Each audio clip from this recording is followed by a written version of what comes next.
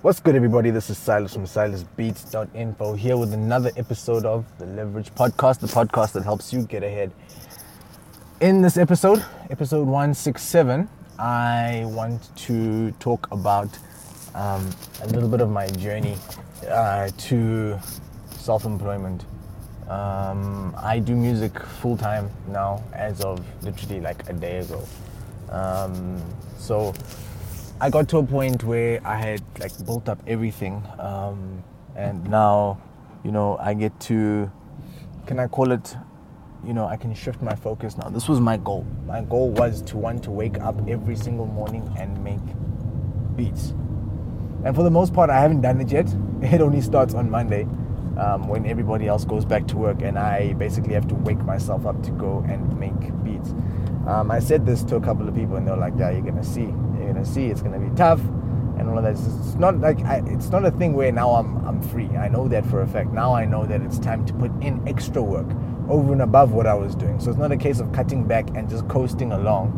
Otherwise, the business isn't going to grow any further. It needs to be one of those things that is just going to be constantly growing, more networks growing, more jobs, more sessions, more beats created, a whole lot more of what I'm doing. And yeah, that's going to be the case. What I wanted to talk about though is safety nets that are put in place that have helped me, and basically for anybody else who is trying to do the same thing. Safety nets that you can put in place so that you don't have to. You have to feel like it's your all or nothing. I know a lot of people will say to you, music's all I know. If it wasn't for music, I'd be nothing. And those are your extreme cases. And unfortunately, in this day and age, it's difficult to be one of those people. To say this is my all, it's my everything, and this is all I'm doing. No plan B. It's dangerous for one, especially for some people. I've seen some people. You already have responsibilities. You can't just up and leave your job. There's things that need to be paid. I'm a little bit more fortunate in that my responsibilities, though they exist, I've got bills to pay. I've got a whole lot of things that I need to pay. But for the most part, I've either A, paid most of it off, or B, I've kept the cost to an absolute minimum to make sure that at the end of each month I'm not sweating. Right? So I'd say that's my first safety net that I've put in place. And I'm not like, everybody's situation is different. I might not have this particular expense, but I've got another expense that other people don't have. Remember, all of our situations are very different. You might have a child, but I had a couple of major operations that I had to fund myself. The next person might have a family of 3 in which they are the sole breadwinner. Everybody has a different situation. And to say that one situation, people tell me, they're like, no, dude, you're lucky. You're living you're living with family members. You don't need to worry about those things, or you don't have to pay for rent. You don't have to do this. People don't understand everybody else's living circumstance. How am I to judge one person? I know I'm going off track, but I just want to address it real quick. It's difficult to look at someone and say, they've got it easy, they don't have to pay for anything, when who knows that? How do you know that the next person doesn't have medical bills to pay, or they don't have a family member who has a grave illness that they have to pay for particular consultations every single week, that there isn't something hectic that's going on, there isn't a house that's being paid off, or a massive debt, a massive loan that's being paid off, that kind of thing. So for the most part, take the advice that I give you with a pinch of salt, especially if you hear something that might not necessarily resonate with you. You'll be like, it doesn't work, it's not going to work for me, it works for you. For sure, I'm giving you my examples so that you can possibly take from them, and you can build on them. So my first change that I made was obviously to make sure that I'm not spending frivolously on things that I don't necessarily need. And as broad as that sounds, only you will really know whether something you got was necessary, whether it be an item of clothing, whether it be that trip that you wanted to take, whether it be, that kind of thing. It should be your first priority now should be you're investing in yourself, investing in your craft, and investing in the type of future that you want to have. So just as an example, you might find that at the end of the year, you say to yourself, I'm not gonna be around, I'm gonna go on holiday, I need to get away from here, right? And I'm gonna do that, and I'm gonna treat myself, I'm gonna take myself over to a different country, and I'm gonna be there. But you know for a fact that you've just struggled, you've just scraped to get to December, and now you're like, okay, cool, I've got a little bit of extra cash from my bonus, off I go, right? Whereas that cash could have been used to get a whole lot of other things, and I see it all the time. And again, I don't want to judge people's situations, but it's difficult for me to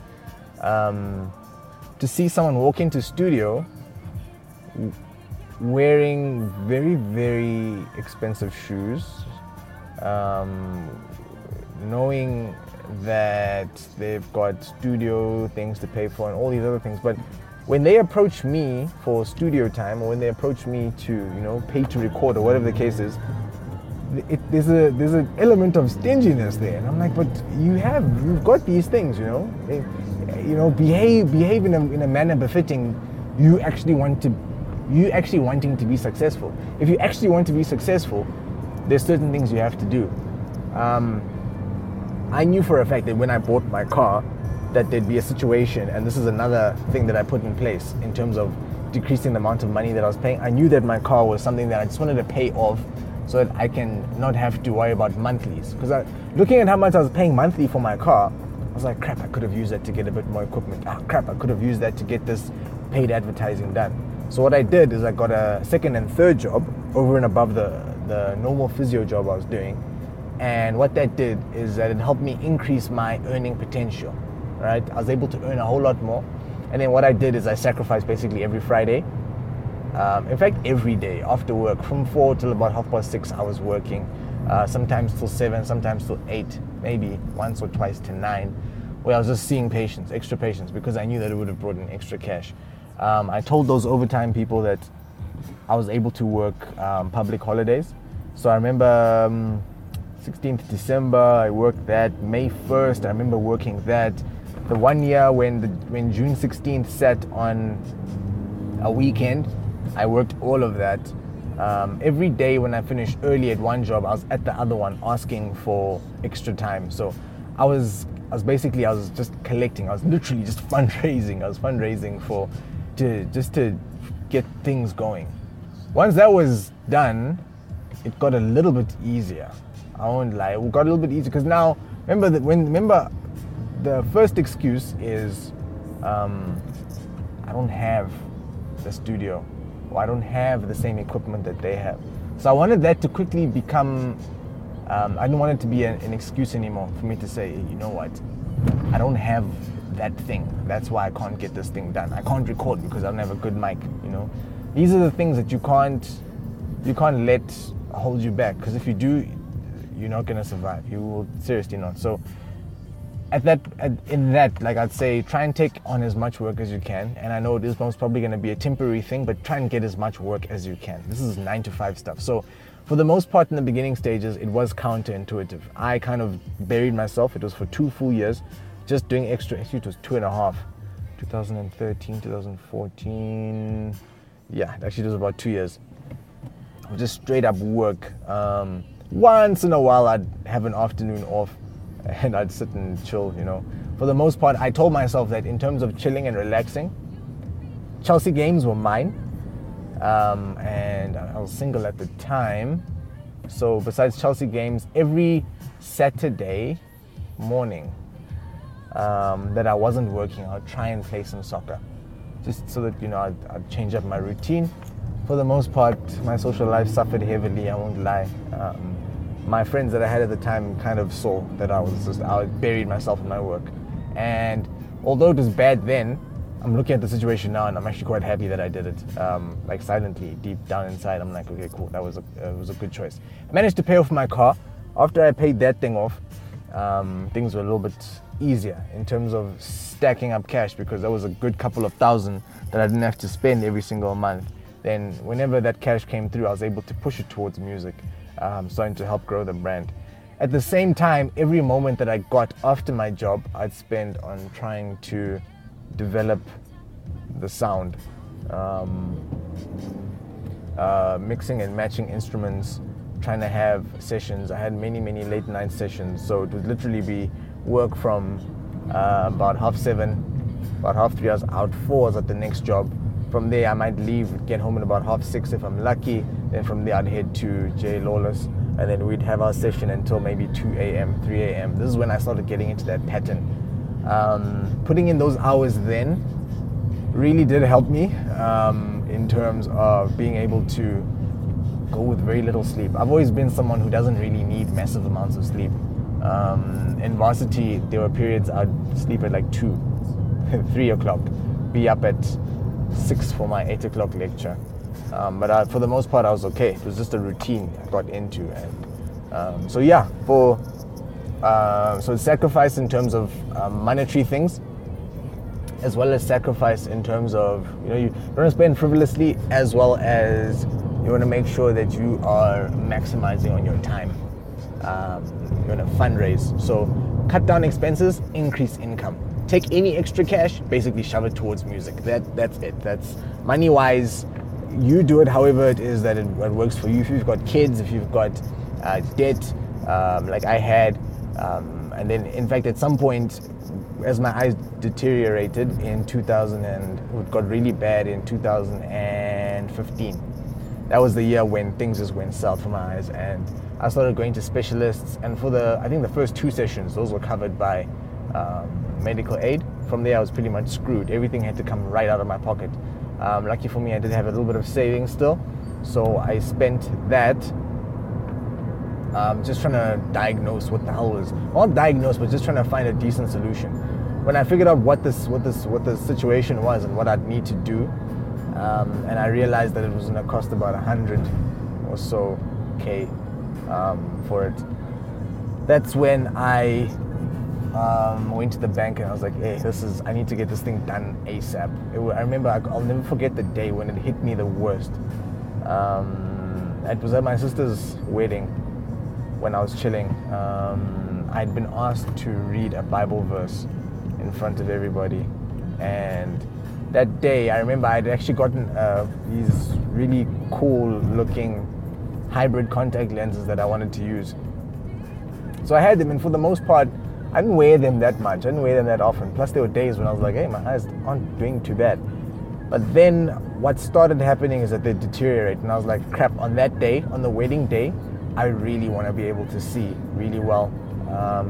So I tried to put them in, but for some reason it just wasn't working. Everyone was getting ready to go to the wedding and stuff, and I was just chilling there thinking to myself, I cannot see.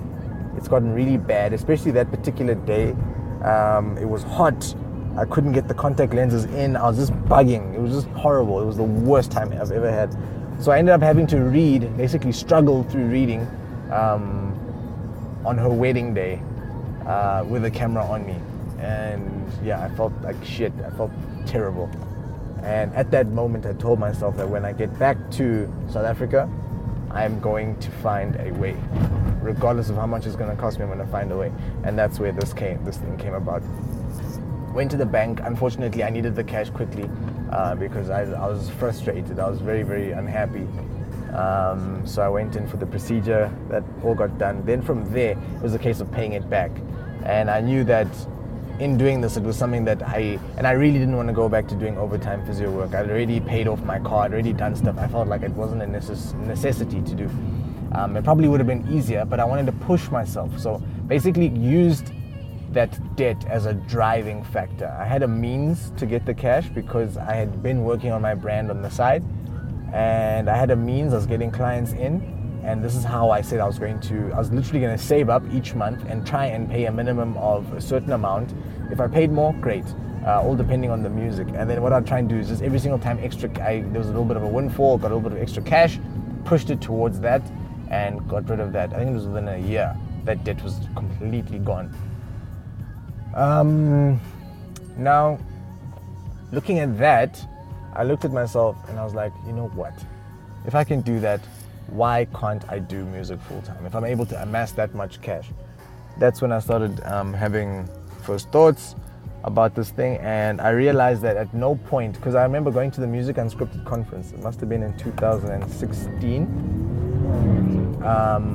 when I sat there, and there were two people. It was Sheila Afari and Julian Kubo from Bhutan. The two of them spoke, and in fact there was another guy, I think it was his name, what's his name? Something Dubé, I don't remember his name, but he does music videos. The three of them all did what they wanted. They did their passion.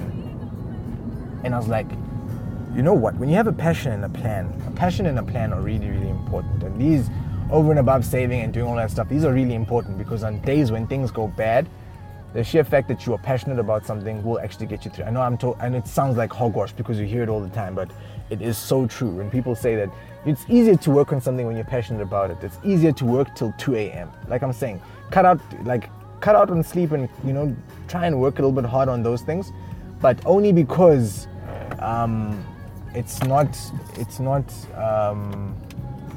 easier for you to dedicate time when you are, you're passionate. I find myself sometimes sleeping at 2, not because I have deadlines to finish, but because I'm enjoying what I'm doing so much. And again, that was a massive driving factor. So that was something that I put in place. Then what I did is I said, looking at these three from Music Unscripted, looking at how they've done what they're doing, how can I, go through? And I tried to ask the one what they did. I tried to ask them what they did to, try and get out of my 9-to-5 job, and they basically said, you know what, you never really know. You never really know what time it is to get going with all of this stuff, and you never really know what time it is to get going with this stuff, and it's difficult, right? So what you need to do is just focus on getting what you need done in terms of fixing your thought process, because it's never, can I say, there's never like a clear-cut moment, where that it's time to quit your job. It's never the case, and that's what I realized. At some point you're just going to have to take that leap, and unfortunately no one can tell you when that time is. You just need to feel it out, kind of thing.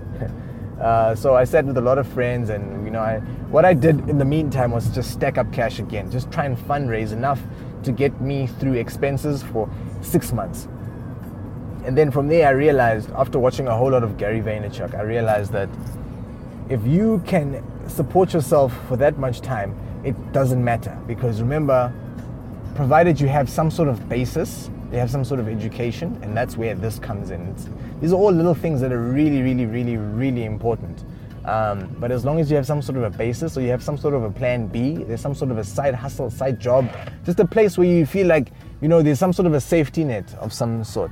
Just that for me, I feel like I took it overboard. I went and did my master's degree. Yet another thing I actually had to pay for. So over and above all of that, all of the surgeries and stuff, I had my master's degree, which came to about between like 32 and 35K to pay for the entire thing. But again, I've been living quite simply, just paying for advertising, not really pushing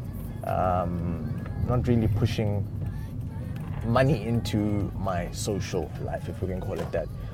Having a girlfriend, that also, we come up with really creative ways to spend our weekends, and sometimes it really is just a whole lot better than going through to a club and blowing a whole lot of money. It's easy to try and say you're not going to do it, and then obviously doing it, but just try and focus on living a bit simply now, knowing that later on it is going to be a whole lot easier. And again, I know people always say that, but just try it out. It is something, it's a really, really nice safety net. So for the most part, education, very important.